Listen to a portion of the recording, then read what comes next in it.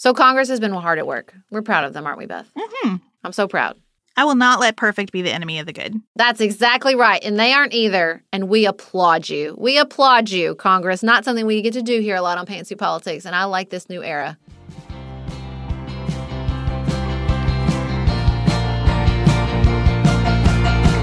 This is Sarah Stewart Holland. And this is Beth Silvers. Thank you for joining us for Pantsuit Politics.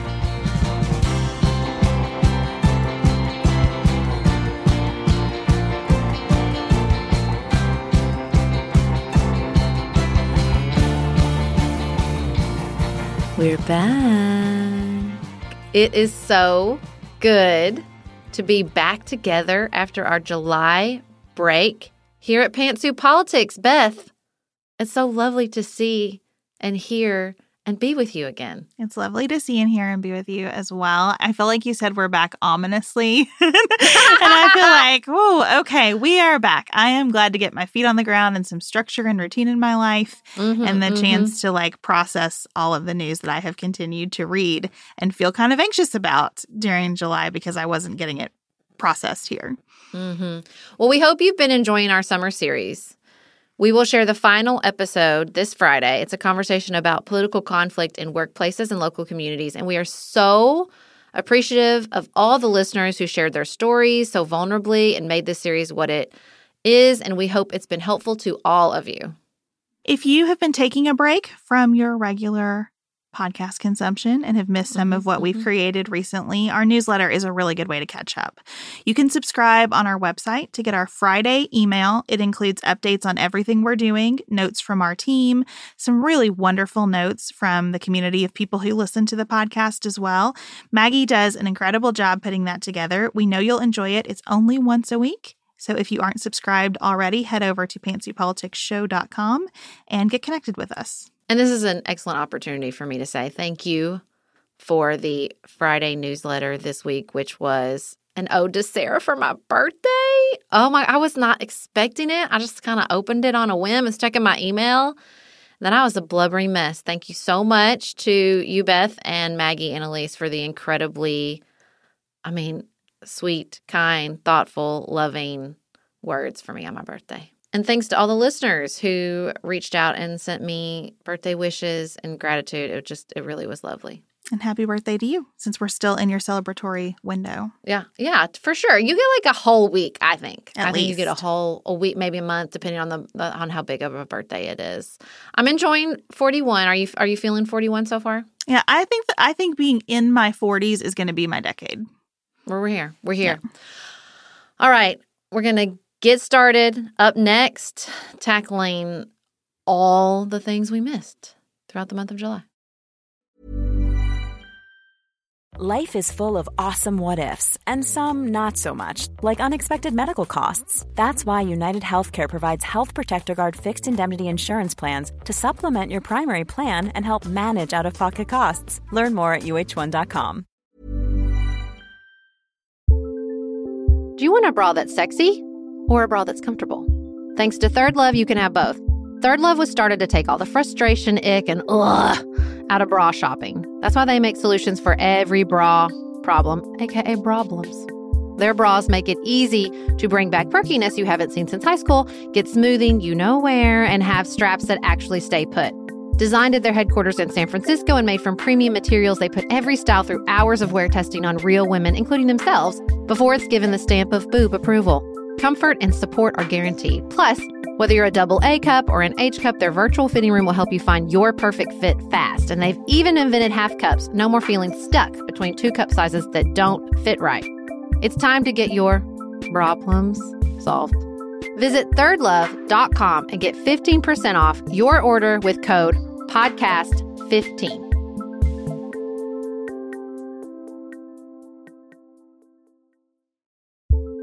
We are special breakfast people here at Pantsuit Politics, but not just when Beth and I are on the road. The truth is, I want something warm from the oven every Saturday morning and Sunday morning. It's just the truth. It makes it feel special, makes it feel exciting. I don't want to work at it. So the first time I ever saw Wild Grain, which is bake from frozen subscription box for sourdough breads, fresh pastas, and artisanal pastries, I was obsessed. You guys, I've been a member for over a year. It's amazing. It's so easy. Every item bakes from frozen in 25 minutes or less, no thawing required.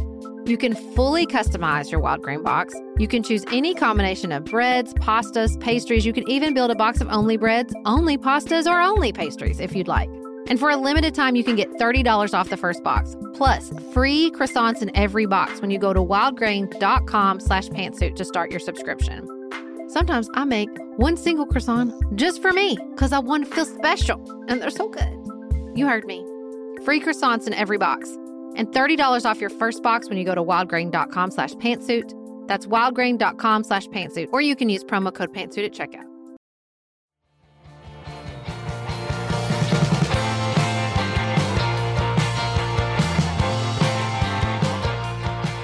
Okay, that probably wasn't 100% accurate. We're not going to tackle everything that happened during the month of July, but we're going to do our best. It's quite a list. We're going to do our best. And, of course, we are going to start with our beloved home state of Kentucky, which experienced tragic flooding over the weekend. Now, let's do a little Kentucky geography. I live in far western Kentucky on the border of Illinois and Missouri, and we had terrible tornadoes last December. And I live in northern Kentucky, close to the Ohio border, and we have been mercifully safe during the tragedies that Kentucky has experienced this past year. So the floods are in far eastern Kentucky near West Virginia. Kentucky is a very long state. There is a lot of space between where these floods took place and where we both live. I can drive to Florida before I can drive across Kentucky, just to give you a little perspective. But the people of eastern Kentucky just keep getting hit with flash floods and ice storms. And now we have this terrible flooding. As we are recording, 28 people are known to be dead, but we also know that number is going to rise as rescuers keep reaching toward more remote parts of the community.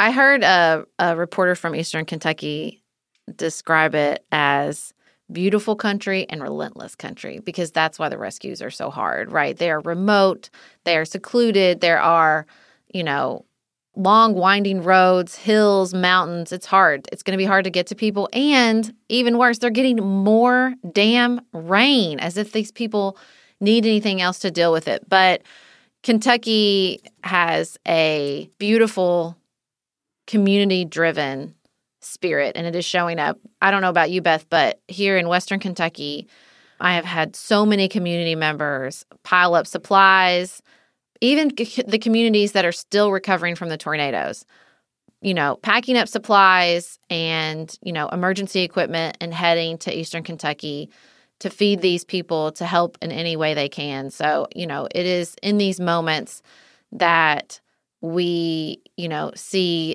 humanity shine through intense tragedy and struggle. I really like how Governor Beshear has embraced this idea of Team Kentucky, because you saw Eastern Kentucky really reach for Western Kentucky during the tornadoes, and that's being reciprocated now. I also feel like that is a good framework as we start to talk about what are we going to do, because this isn't going to be the last one. Yep. Especially as we think about, and I'm glad to hear more conversation about this, the fact that the topography of Eastern Kentucky is hard, but it's been stripped of some of the features of that topography that would protect against some of this terrible flooding. All of the mining that's been done in that part of the state. There's a real attitude sometimes in commentary about Kentucky, like these people do it to themselves. I've noticed that even some otherwise fine articles about Kentucky will start with I'm talking to Laureen in front of her trailer and she says she's not moving. And there's just this attitude how could people choose this for themselves, right? And I think that we're doing a better job talking about the fact that a lot of this wasn't chosen. Outside interests came in and took a lot from this region and have left it in this state. And of course, people want to stay here. It's where their homes and their families are. Even if their material possessions, what little they had, is pretty well gone now. And so I appreciate the governor's focus in particular on talking about, we got to get some infrastructure here to help, because it won't be the last time. Also, not for nothing, Appalachia is beautiful country. Just beautiful, soul-affirming country. And, we have a lot of conversations around climate change about poor countries around the world suffering some of the consequences. But that is true here in the United States, that poor communities suffer the consequences. And that's most certainly what's happening right now in Eastern Kentucky. And, speaking of Team Kentucky, we will put the link in the show notes to donate to the Governor Beshear's Team Kentucky Foundation and the fund that provides relief. They, raised enormous amounts of money for Western Kentucky. They're doing the same now for Eastern Kentucky to help these communities as much as we can. And I think this conversation surrounding climate change is an excellent transition into our next conversation, which is what's happening in Congress. Listen, I'm so proud. They have been working, Beth. They have been working in July. I was thinking about an overall assessment of the Biden presidency and how you cannot discount his ability to just get out of the way and foster an environment where things can get done. Just, whatever you think of what's happening, the fact that things are happening, this is a lot of really substantive legislation getting done. And that's exciting. And it feels very functional and normal and grown up. Yeah. We've done this show for a long time. And we've spent a lot of years talking about we have all these struggles, all these major challenges in front of us. And it doesn't feel like Congress is doing anything. And now it feels like they're doing the things. I like it. I like this feeling. I like to, open up my email newsletters and see, hey, you know what? Joe Manchin struck a deal. We got that. Now we're going to have a new name for it. It's not, hey, listen, it's not an acronym. Are you happy about that? I'm so happy about that. I know. Okay, so it's just the Inflation Reduction Act because that was his previous opposition to Build Back Better, which we got, there was headlines mid-July. He's out. We're done. We're not going to talk about the climate change, Build Back Better, progressive agenda part of the reconciliation anymore. Joe doesn't want to do it. So I was like, I was not letting myself and my emotions rise and fall with the journey of Joe Manchin. I've learned that over these last 2 years. And that was a good choice on my part because 2 weeks later, they were like, JK, him and Chuck, mainly his staff, because Joe Manchin got COVID, which I think might have actually been the straw that broke the camel's back and got things done. The staff negotiated, totally in secret, this new Inflation Reduction Act. And should we walk through what's in it? Yes. So it begins with climate change legislation. Historic legislation. Tax credits and rebates for renewable technologies like solar panels. I have become a solar panel believer this summer. We put them on our house, and I believe in what solar panels can do. Wind turbines, heat pumps, energy efficiency, and electric vehicles. As Matt Iglesias points out in his newsletter today, this is not the package that environmental groups wanted to go into Build Back Better. It is, in fact, a better package for the environment. Louder for those in the back. I love starting our first show back with this story. This is amazing. Okay, so here's the thing that I think is so amazing and important about this is that all the reporting is that it wasn't just the environmental groups. It was incredible work by them, just laying the foundation. Incredible negotiation. You have the staff. You also have all these corporate groups wanting to invest in solar and renewable energy, wanting to invest in West Virginia, calling up Joe and being like, listen, this is not going to happen without the federal government investment. It's just, you can see all these different parties coming together. I think even Bill Gates called him up and was like, Joe, what do we got to do to make this happen? And like you said, even Joe Biden being like, I'm just going to get out of the way. I'm going to get out of the way. We're going to get this done. Y'all do what you need to do. And I just think it is an incredible testament to our government working properly, to this negotiating. And honestly, even I know some people are going to agree with me, even the secretive part, because this cannot happen this complex of a negotiation with all these different players with the stakes so high. Cannot happen publicly with protesters on Joe Manchin's houseboat. You know what I mean? That, and this is part of I think, healthy trend of abandoning the idea that you only get one bite at the apple. Yes. Democrats came in thinking, we have one shot. We got to do everything in Build Back Better, all of it. And I know that it's frustrating and it's slow and it's tedious to go bill by bill by bill. But that is the way our government was designed to work. And I think you do ultimately get some better outcomes when you go bill by bill. So does this have everything that we need to do forever on climate change? No. This will necessitate further action. We get this many electric vehicles out on the road, we're going to have some more electricity in our grid. That is going to require more action. But a momentum of working on problems step by step is healthy. And I think showing that it can be done this way is really important. Now, make no mistake, they did put some other things in this bill. Oh, of course they did. Mm-hmm. So this is a climate change bill, for sure, for sure. It's also a healthcare bill because when the Affordable Care Act first passed, there was an income gap, really limited people's participation in the marketplace with government subsidies. So they dropped those a little while back and opened it up. I read one report that it opened up to about 7 million more families, but that was about to expire. Didn't want that. So now they've extended it past the next presidential election. So that part of the Affordable Care Act is extended, important, and paid for, because this was Joe's problem. Apparently, he spent a lot of time on the phone with Larry Summers saying, listen, we're not going to make inflation worse. We're going to pay for this. And how are they going to pay for it? Well, another big thing Democrats have been talking about for approximately a million years, the entire time I've been conscious as a Democrat inside the political arena, is negotiating drug prices with Medicare. So this bill allows them to finally start on it. This is, again, like you were just saying, did they check this off and we're done? Oh, no. This is just an on-ramp. This is an on-ramp to negotiating drug prices for Medicare. But, I mean, it just seems so important. It seems bananas to me that our government lets the drug companies set the prices that the government pays for Medicare. That's bananas. So this bill contains like an on-ramp. It's not going to be everybody all at once, but they're going to start with a few bills and then slowly ramp it up.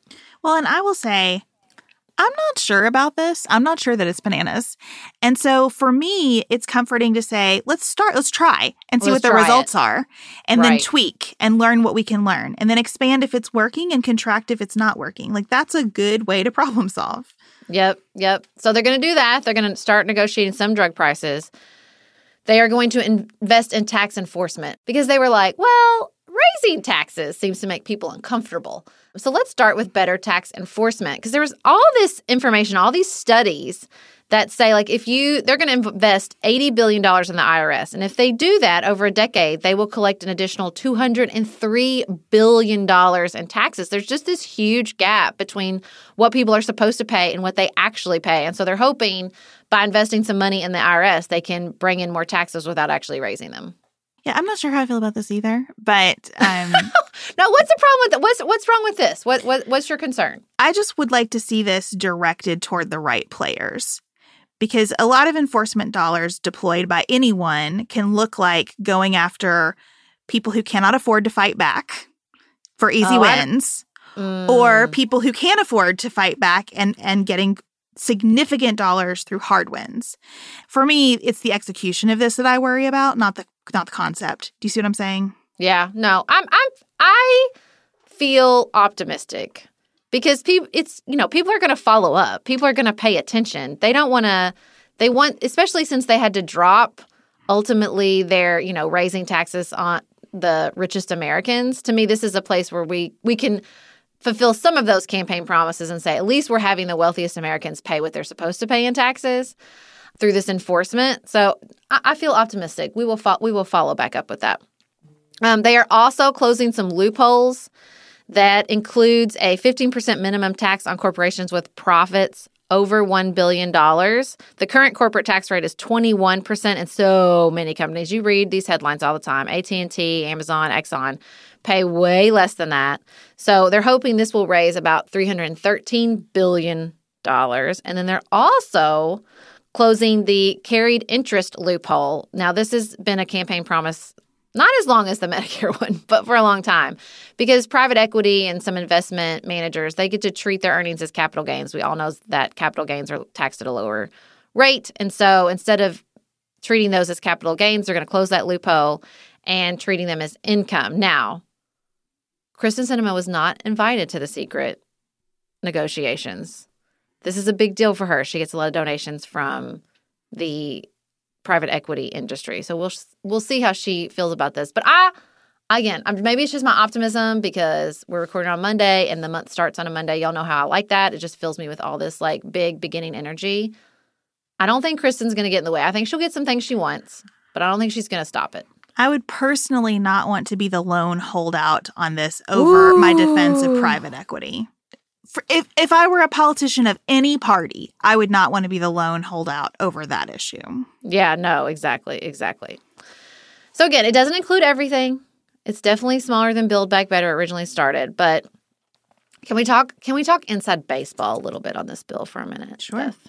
How much joy did I get out of all this reporting that the secretive negotiations were a part of, as it was called in one report, out McConnelling McConnell, because Mitch McConnell had threatened to hold up the CHIPS Act, which we've talked about on the show before, investment in manufacturing chips here in the United States. We all saw over COVID how bad it was that they're basically all made in Taiwan. He was going to hold that up if they tried to do this reconciliation package. So they passed it. They passed the CHIPS Act. Incredible. Again, more bipartisan, major legislation. Congress is actually getting things done. And then like right after that, we're like, oh, by the way, we struck a deal with Manchin. He was mad. You could tell. Mitch was mad. I just think some reality struck the United States Senate over the month of July, where we had Democrats realizing we do not have enough of a majority to do everything that we've ever wanted to do. What can we accomplish? And for Republicans, recognizing we are the minority party right now. We are. And we are going to have to win some more seats if we want Mitch McConnell to really be able to set the agenda forever and always. And this is the kind of maneuver that, to me, is perfectly acceptable. When you talk about wanting Democrats to play political hardball, this is fair. They are the majority party. They get to do this. And there was nothing untoward here. This gives me an opportunity to talk about something that I've been wanting to talk about anyway. This is why I love John Fetterman's ads. I love him taking it to Dr. Oz over where he lives. That's fair. Mm-hmm. There's nothing dirty about that. He's doing it in a way that's kind of fun. It has some joy and humor about it. And that's the kind of political savvy that I want to see from this party to counter the threat that I believe is posed often by Mitch McConnell's leadership and by candidates like Mehmet Oz. So I'm just very pleased with the way that Democrats are taking through things. And the other nice thing about this is that having Republicans on the defense about votes for gay marriage and votes to support veterans and a lot of what we're about to talk about is where they belong. They are in the minority view for the country on those issues. They should have their backs against the wall. There should be clarity. That's the other nice thing about taking this one thing at a time. There's nothing to hide behind on those votes. Yep, absolutely. And I mean, the CHIPS Act, to have played politics with the veterans legislation was terrible. To try to play politics with this was terrible. This is a national security issue. As we saw over July with the phone call between Xi Jinping and President Biden. Now we're talking about Nancy Pelosi maybe taking a trip to Taiwan. She hasn't said yet. That situation is intensifying, and our national security is at risk with this current chip manufacturing situation. And so I'm thrilled that this legislation passed. I think you're exactly right. I think that on the defense about these issues is where they belong. And I think that's probably a good transition to talk about the Dobbs fallout, because that feels like the new energy surrounding abortion and gay marriage is that if you are on the outside of the majority view of Americans, you're feeling that profoundly right now. One of the most interesting things that I think has happened in the Dobbs fallout is in West Virginia. So you had a court temporarily block an abortion prohibition, and the legislature goes back into work to pass a new one in the meantime. Like, okay, you blocked that, we'll try again. And it's still a terrible law that I am not in favor of at all.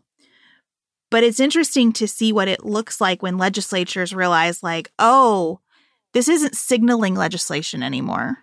Mm-hmm. And so they have said, like, they have an explicit exception for ectopic pregnancies.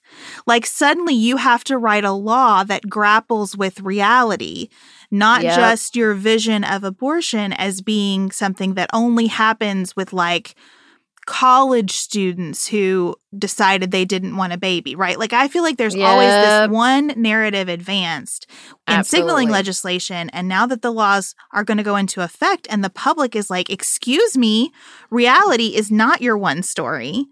You know, we have to do this differently. No, I totally agree. And it feels like more and more, you know, stories are coming out. Obviously, we had the just horrendous, tragic, as much language as I can layer on top of the situation to describe a 11-year-old pregnant having to cross state lines to get an abortion, which happened between Ohio and Indiana. You have Beto has an incredibly powerful ad right now with a Texas woman and the horrendous situation she faced with a wanted pregnancy and a needed abortion. And so it just feels like that, like you said, like that the reality of this situation is just rushing all over people. And I just think we're at the very beginning of this journey, trying to figure out how this all settles, what this is going to look like. As we said in our show, you know, the day the decision came out, women are going to be harmed in the meantime. Women are going to die in the meantime. It feels like we're in this very intense, just like learning for some people, and sort of calibration for the rest of us to figure out what this new reality is moving forward. And so in the wake of that, you have the House take a vote on contraception. And you have a lot of Republicans vote against what the hell? Federal protection for contraception. Including my own representative. I'm sure yours as well. Oh, yes, of course. And then we have a gay marriage protection discussion going on. Now, the Respect for Marriage Act is really interesting because it would have the federal government recognize same-sex marriage, and it would require states to recognize valid marriages from other states. It would not require every state to recognize same-sex marriage that happens within its borders. Own borders. So it is not there is no conceivable reason to be against this bill if you look at it that way, right? They have really kind of said to Republicans, let me take all of your chief objections and consider them and put them into this bill and bake it in. And now we're still having trouble getting the votes. I think that will pass eventually. Yeah. But because of this fit that Republicans are throwing right now, we have a delay on that. Yeah. So Susan Collins came out and said, like, well, since you privately negotiated within the majority party, get out of here, sister. Listen, and I have found some room in my heart for Susan Collins. I do think she's been doing a lot of good. She's been hard at work. Yeah. I want to say that. And also get out of here thinking this is where you're going to make your stand. Get out of here. This is one. Good luck to you, sister. Where you just think, who's your friend who can say, like, no, that's the wrong. Not this one. You want to be the person who says, this is really important. I urge my colleagues to rally around it despite the politics. That's where you want to be on this. Yep. So Congress has been hard at work. We're proud of them, aren't we, Beth? Mm-hmm. I'm so proud. I will not let perfect be the enemy of the good. That's what I have to say about this Congress. That's exactly right. And they aren't either. And we applaud you. We applaud you, Congress. Not something we get to do here a lot on Pantsuit Politics. And I like this new era. Me too. So next up, we're going to talk about the January 6th committee. We're going to talk about some of the things that have been happening around the world after this break. Just finished A Court of Thorns and Roses and craving another fantasy world to devour? Dipsy's got you. Dive into spicy enemies to lovers' tales or embark on an epic romance between immortal fae and sworn foes. They've got fantasy romance stories perfect for your morning walk, late night, or long bath. Dipsy is an app full of short, spicy audio stories. They bring scenarios to life with immersive soundscapes and realistic characters. Discover stories about second chance romances, adventurous vacation flings, and hot and heavy hookups. And there's a growing library of fantasy series with werewolves, Greek gods and goddesses, Regency-era historical fiction, and fairy smut to explore the bounds of your pleasure. New content is released every week, so in between listening to your favorite stories again and again, you can always find something new to explore. For listeners of the show, Dipsy is offering an extended 30-day free trial when you go to dipsystories.com/pantsuit. That's 30 days of full access for free when you go to dipseastories.com/pantsuit. dipsystories.com/pantsuit.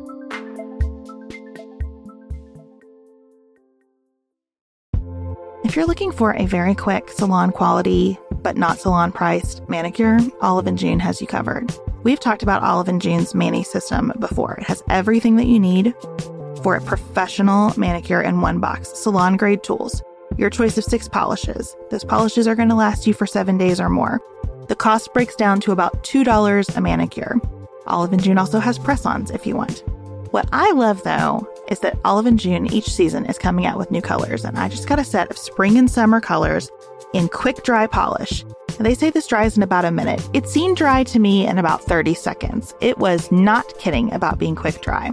I also love the light colors in this set. There is a huge range. My favorite one is called Kitten. It's like a pinkish gray.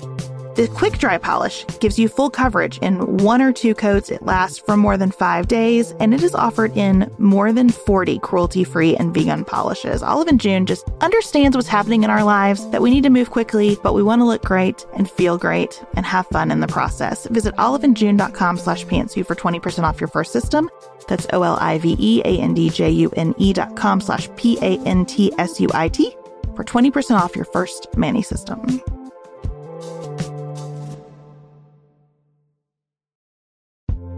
This show is sponsored by BetterHelp. Can I get something off my chest? Every day I feel a little pang of sadness because I think about Griffin going away to college. Y'all, he's a freshman in high school. This is not healthy or normal.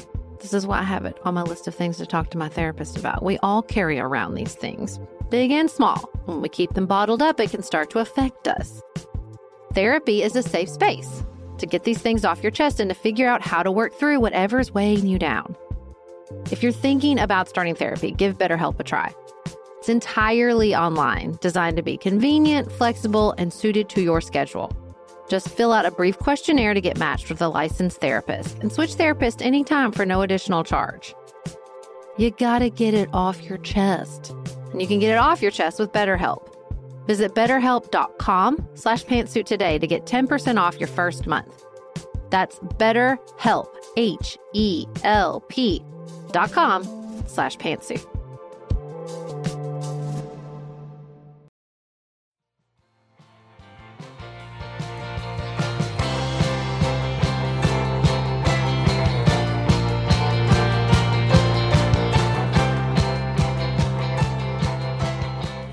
So we had 2 January 6th committee hearings, Beth, while we were on vacation. And I told everybody, you know what?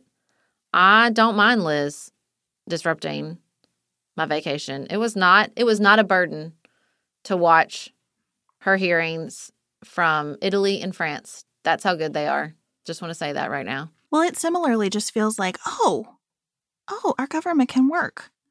These hearings just feel so functional and adult and serious that it's a joy, even as they're talking about something that is really terrifying, and it is a threat that is not going away. Yeah, the Proud Boys and Oath Keepers one was a lot. And it felt like they sped through it, which I understand. But it was a lot. You know, domestic terrorism is not a pleasant topic. Domestic terrorism in the pursuit of overturning our government is an even less pleasant topic. But that was the first hearing that we had in mid-July. Then they had another one pretty quickly over the 187 minutes that Trump sat in his dining room and watched TV as a coup was launched on the United States Capitol. And then we learned that they're going to be back. We're going to have a season 2 in September. On the Proud Boys Oath Keepers one, I'm really sympathetic to the position of trying to say to the public, this is scary and it is important, and also I don't want to be an infomercial for it. I just think that's a hard line that's to so walk. hard. It is really difficult. I think they did a good job of emphasizing, you know, the presence of these groups, what motivates these groups. I thought the testimony from the people that had left the groups was incredibly powerful. And I think it was essential to emphasize like sort of the extremists present on that day. Just again, to just fight back to this, like, well, this was a rally that went wrong. Like, I think they had to do it. They had to go there. They had to show us. They had to really emphasize that some of the people there had a plan. Lots of the people there had a plan, including Donald Trump, for what it was worth. And I think you're right, though. I think that is difficult, but it was essential, and it felt like, it was another piece of the puzzle that had to fall into place. I had a little Twitter back and forth that was somewhat tense with someone over them saying that these hearings are a show trial. And I said, well, they're not a trial at all. So that's not true. But they said they just feel like it's a character assassination on everyone who supported Trump. And I don't know how you can watch the hearings and feel that, because every single witness is someone who at some point in a very significant way supported Donald Trump. And most of them, up until the very last minute, supported Donald Trump. And many of them, Sarah Matthews is still working for very conservative causes. Matt Pottinger, as he sat there, was defending the work of the Trump administration with no pushback from the committee. I just kind of feel like all of this sense that it's a setup, it's a show, it's entertainment, misses the fact that, like, Adam Schiff has been silent in all of these hearings but one. Jamie Raskin has been silent in all of these hearings but one. You have people really focused in on what matters here and allowing this story to primarily be told by the Republicans on the committee through Republican witnesses. There's nothing in that says we think all of these people are fundamentally irredeemable. Yeah.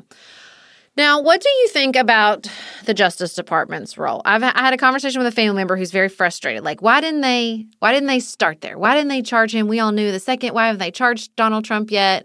Like, now that this evidence is building up. And I was like, well, they can't. The Justice Department can't just take the committee's findings and be like, here we go. They have to do their own investigation. Like, they can't just take it as gospel truth and start charging people. But that definitely feels like what some people watching the hearings want, for sure. I understand why people want that. I also think there are so many legal issues that this committee does not have to contend with that will be part of trying to charge Trump if the Justice Department goes there. And even though I have become a believer through this process that going there is probably needed and appropriate, that's still a really big deal. You cannot take that shot unless you're positive that you can win. And it's really hard to be positive that you can win. Think about what it would be like to try to get a jury in a trial of Donald Trump. There are just so many issues here that are really big issues. And I think taking it seriously not only means being open to the possibility that a former president gets charged with a crime, perhaps a current candidate for office gets charged with a crime, both big deals, but also recognizing that process will be hard, it will be thorny, it will entail matters that will affect us for generations.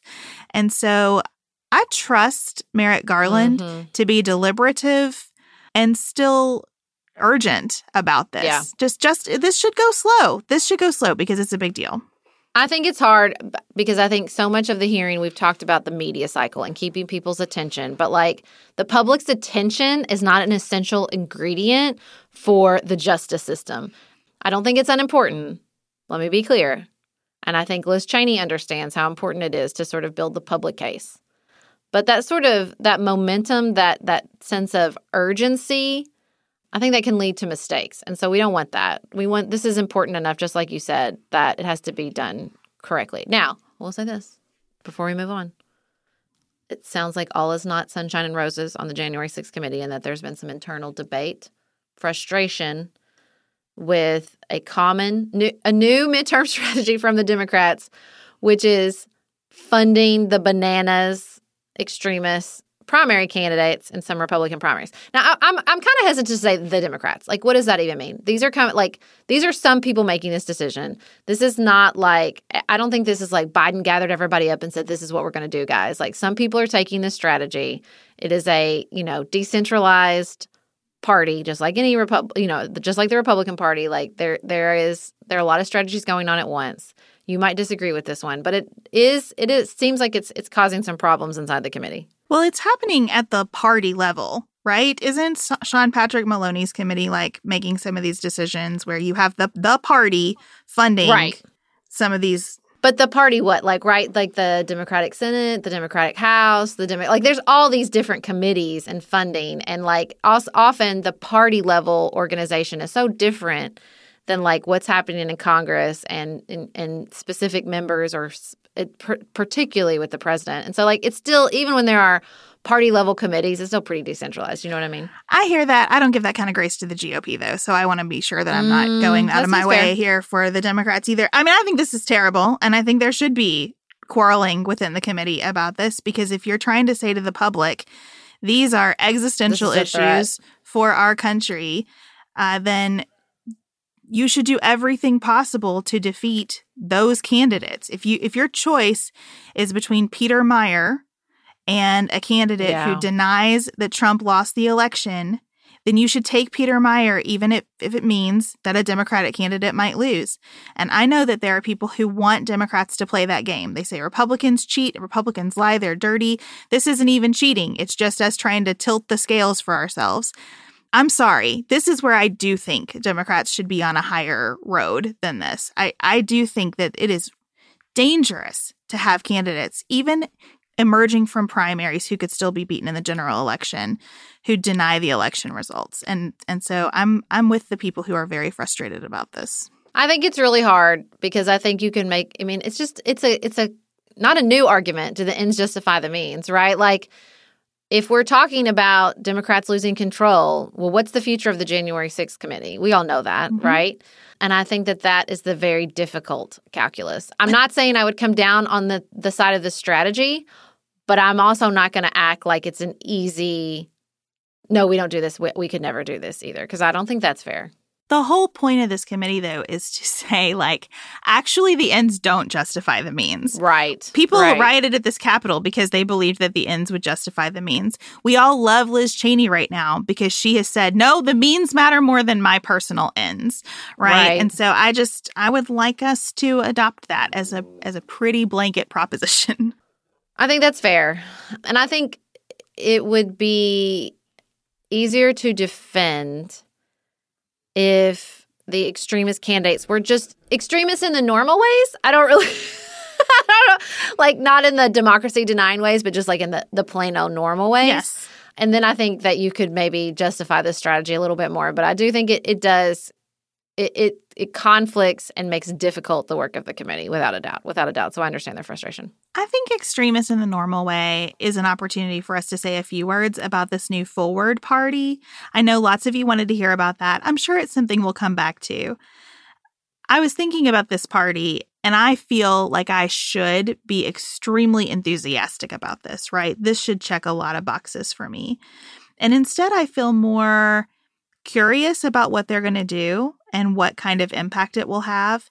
But what you said, like, triggered this for me because I was thinking about if this party is popping up in races where you have two candidates, maybe two ideologically pretty extreme candidates, like a very, very conservative versus very, very progressive matchup, and they want to try to run someone and see the impact of that, that seems okay to me. It seems not okay to me if you have like an election denier in that mix. Then you have to really think about, who am I taking votes from? On a national level, I don't think we need this because we're kind of getting it. That's the governance we were just talking about.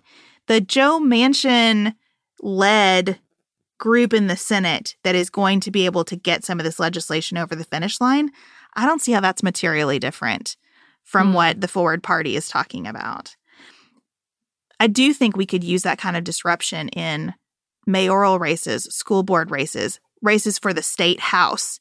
In a county like mine that's not going to elect a Democrat, could you use a new kind of branding to get some new energy together? I think so. So I'm curious about what they'll do. I just hope they're really smart about it, recognizing the threat that exists out here. And I think the kind of people who are involved here, I think they will be, but we'll see. Yeah. I'm excited by the names on the list. I think, distinguishing between legislative goals and political goals, especially with inside a new political party, I'm sure the emphasis on political goals. I think you're right about legislation, but I think politically there's still a lot of room for this up and down the ballot. So I am. I'm with you. I'm interested and curious to see what they do next. It seems like people are hungry for this, like they're to break free from some of the polarization in our political environment. there needs to be some major disruption, I think. And so I hope they find it. I do. We wanted to check in around the world.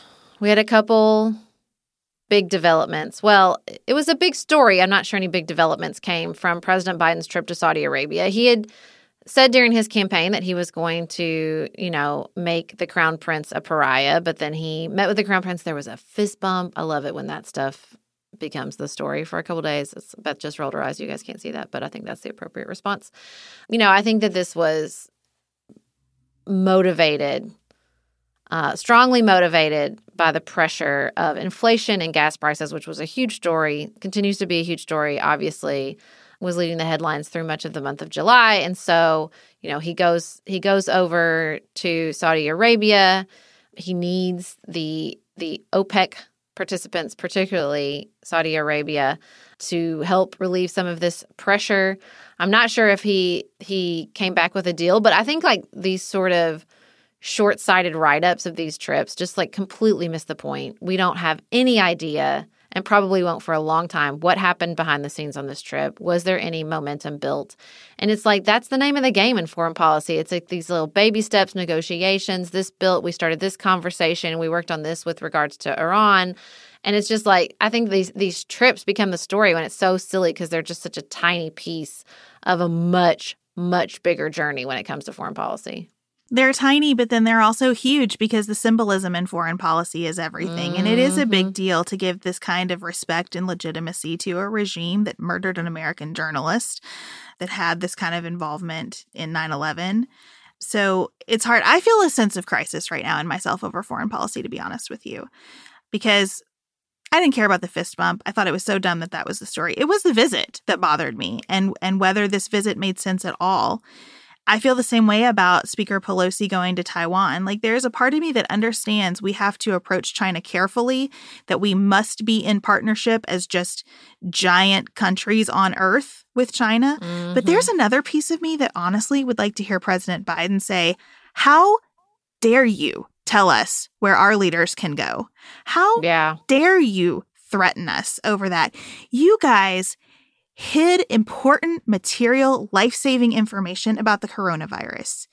You interfere in countries all over the planet all the time. You steal our intellectual property. How dare you tell us where our Speaker of the House can go if she wants to? Also, not for nothing, you just let space trash fall to the earth in big fiery masses. You prop up Vladimir Putin in Ukraine.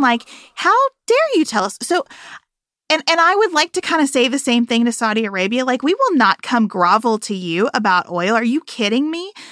But then I understand that I don't want to be an isolationist and that we have to afford greater respect to nations around the world if we are to get out of some of the tragic mistakes we've made in our foreign policy in the past. So I don't know. Well, it does seem like how dare you is the new sort of momentum surrounding Russia. There's been a lot of calls recently as the war in Ukraine continues to stretch on in truly tragic ways, to designate Russia as a state sponsor of terrorism.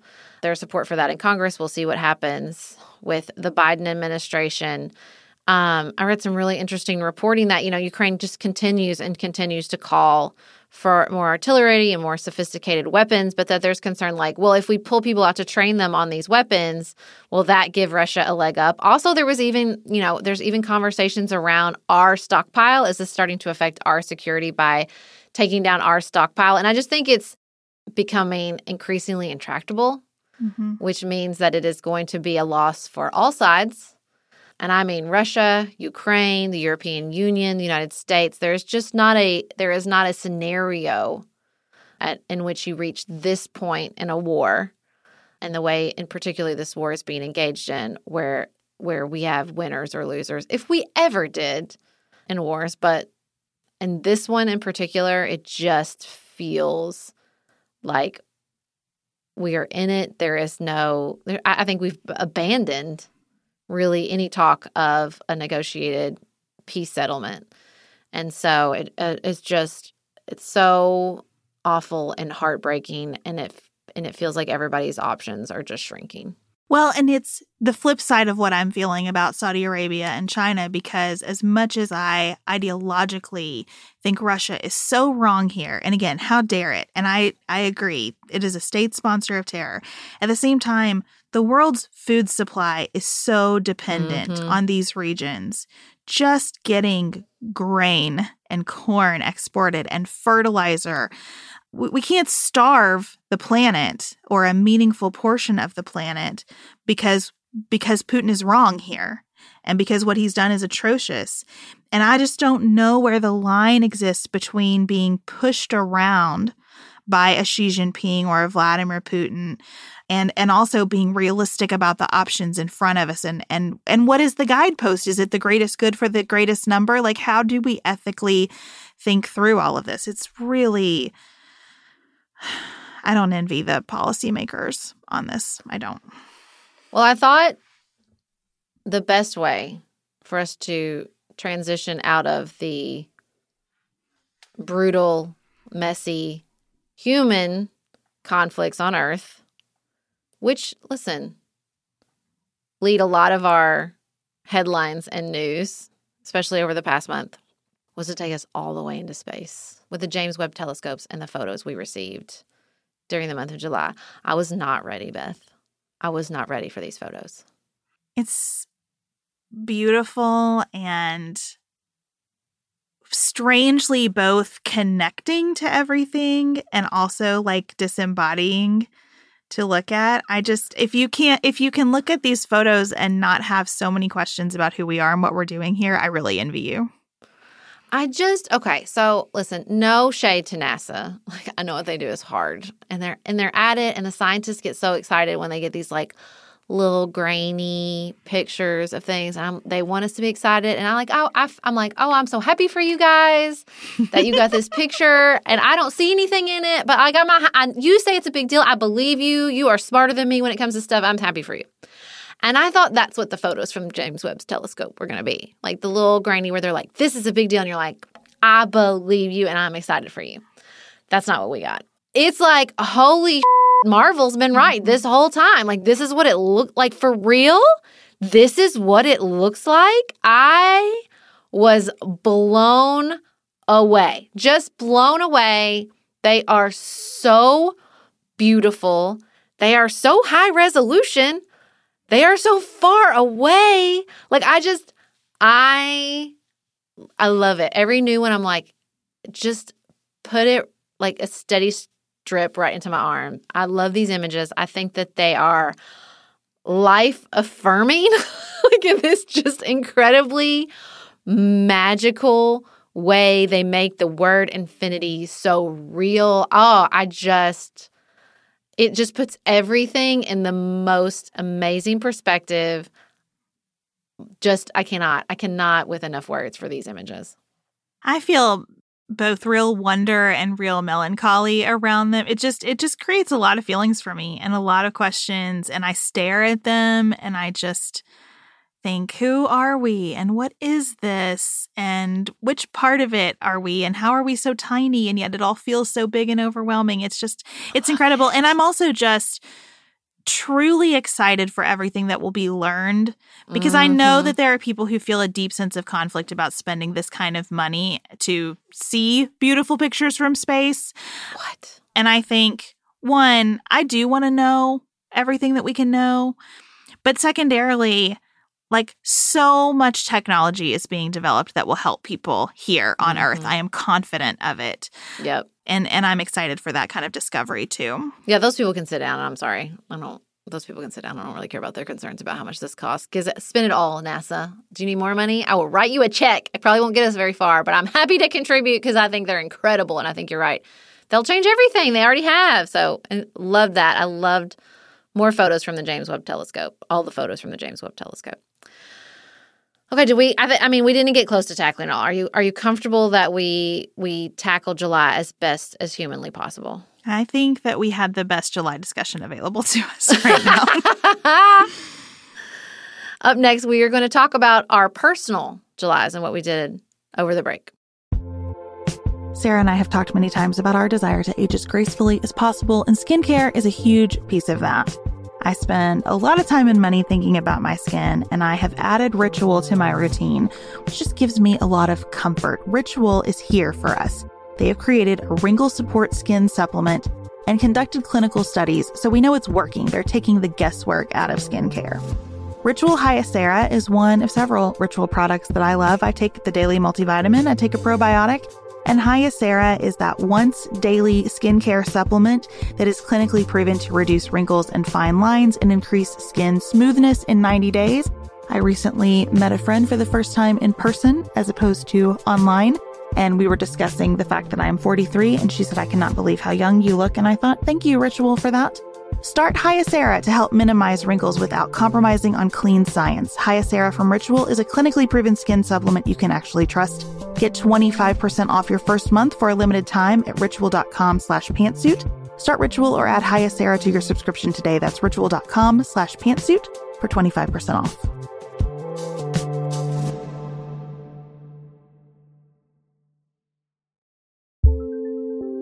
There's not much worse than a dry and itchy scalp. Also, when you get your hair colored and then it does not last as long as you and your stylist discussed. It could be that unfiltered, mineral-filled water is the culprit. Hard water is a leading cause of damaged hair and dry, irritated skin, and about 85% of the United States uses hard water, filled with dissolved minerals and added chlorine.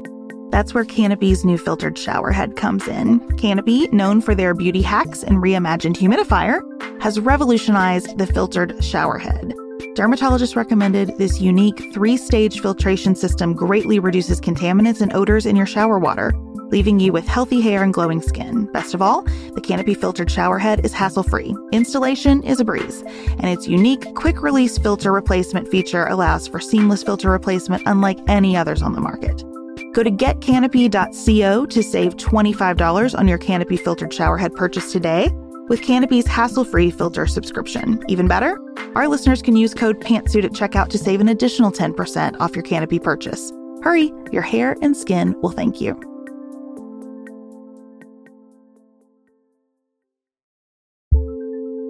Do you want a bra that's sexy or a bra that's comfortable? Thanks to Third Love, you can have both. Third Love was started to take all the frustration, ick, and out of bra shopping. That's why they make solutions for every bra problem, aka problems. Their bras make it easy to bring back perkiness you haven't seen since high school, get smoothing you know where, and have straps that actually stay put. Designed at their headquarters in San Francisco and made from premium materials, they put every style through hours of wear testing on real women, including themselves, before it's given the stamp of boob approval. Comfort and support are guaranteed. Plus, whether you're a double A cup or an H cup, their virtual fitting room will help you find your perfect fit fast. And they've even invented half cups. No more feeling stuck between 2 cup sizes that don't fit right. It's time to get your problems solved. Visit thirdlove.com and get 15% off your order with code podcast15.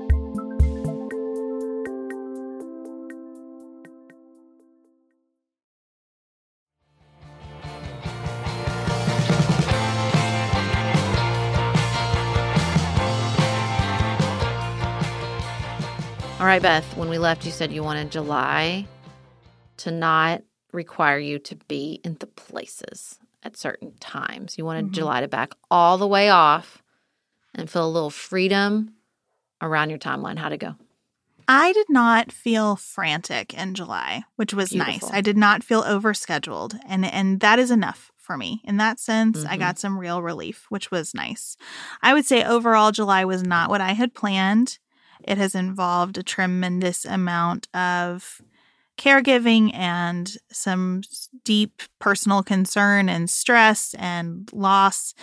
But we had some COVID in my house, like on a more minor scale. Like it has been a lot of things July has for me, the best of times and the worst of times. But I did not feel like, where are the minutes going every single day? And that was really nice. And I want to carry that spirit forward. I'm going to be honest. I'm so happy for you. That is key. They're nice long days in July. So for anyone who has not been following along on my Instagram, I had quite a different July. My family and I went to Europe for about 2.5 weeks. We kicked it off strong. We had our first 3-month follow-up for Felix's post-diagnosis diabetes, and we had a 6.0 A1C. If you know, you know. This is a big deal. He's like mere points away from normal range for his A1C, which shows basically how well you're managing your blood glucose. So that was an incredible way to kick off the month. We were so thrilled to get that news as we headed out of town. I saw Brandi Carlile twice. Saw her the day before we left for Europe, and then this Saturday, like right after we got back. It's because I'm not great at dates. A couple times on our trip, I messed up some things. Poor Nicholas missed his cooking class. We missed the catacombs. And Nicholas was like, you're not good at time. And I'm like, but I am, because I did all these things where we had to be in the places at the time. So like in some ways, I'm very good at time. But in some ways, I missed some details, like the fact that these concerts were at the beginning of July and the end of July, when I thought they were at the beginning of June and the end of July. Anyway, it was fine. We had just an incredible trip. Now, it was hard. This was not a relaxing vacation, okay? But I was proud of myself. I didn't pack it so tight that we didn't have moments where it just felt like just beautiful. Just that awe. Like, it's just like the telescope. I love awe. I love standing in a medieval cathedral where that's what they did. They built churches so you could walk in and go, and feel small. And it's just, it's the best feeling. And we ate incredible food. And we saw people warned me, listen, let me tell you the sleeper hit of this trip. Look, I love Paris. It's my favorite place on earth. We ended the trip in Paris. I love Italy. I spent 5 weeks there in college. But people told me about Switzerland. You told me about Switzerland. I was not ready for Switzerland. It is a sleeper. Wonderful. Yeah. I mean, it is a real sleeper.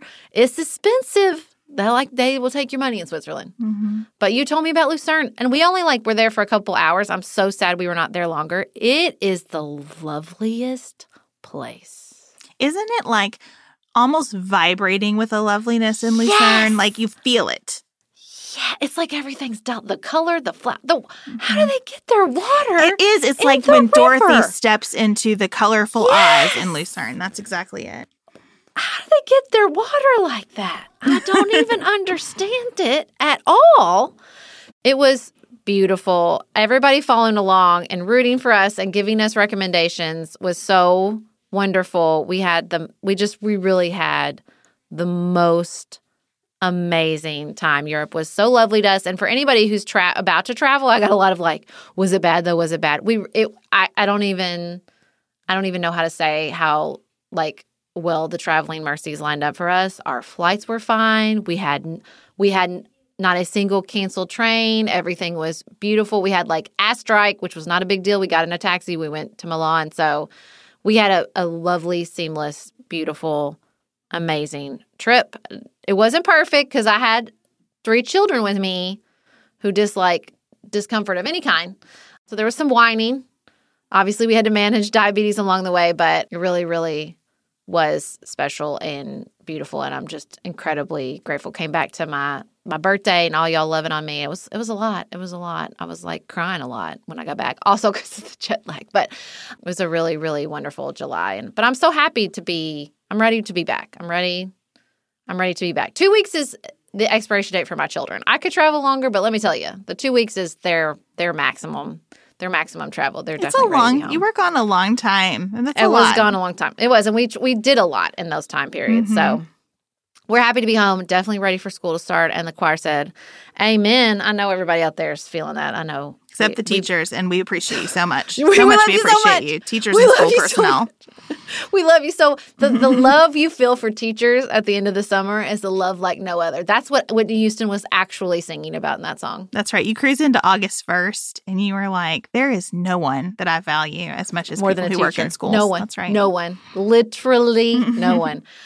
All right. We love you guys. We are so happy to be back here with you. We will have our last episode of the Now What series on Friday, and then we'll be back with our regularly scheduled program next week. And until then, keep it nuanced, y'all.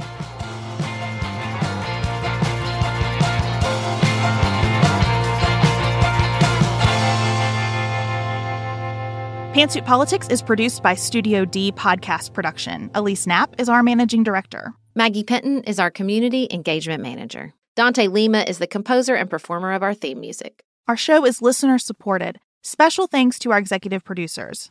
Martha Brunitsky, Linda Daniel, Allie Edwards, Janice Elliott, Sarah Greenup, Julie Haller, Helen Handley, Tiffany Hassler, Emily Holiday, Katie Johnson, Katina Zuganellis Kasling, Barry Kaufman, Molly Kors, The Creeps, Lori Ladow, Lily McClure, Emily Neasley, The Cousins, Tawny Peterson, Tracy Putoff, Sarah Ralph, Jeremy Sequoia, Katie Steigers, Karen True, Annika Uvaline, Nick and Elisa Valelli, Catherine Vollmer, Amy Whited, Jeff Davis, Melinda Johnston, Ashley Thompson, Michelle Wood, Joshua Allen, Morgan McHugh, Nicole Berkless, Paula Bremer, and Tim Miller. Nicholas is answering it. That's the one nice thing about being in Livermore. There's no pop-ins. When you're on a farm, no pop-ins. No pop-ins.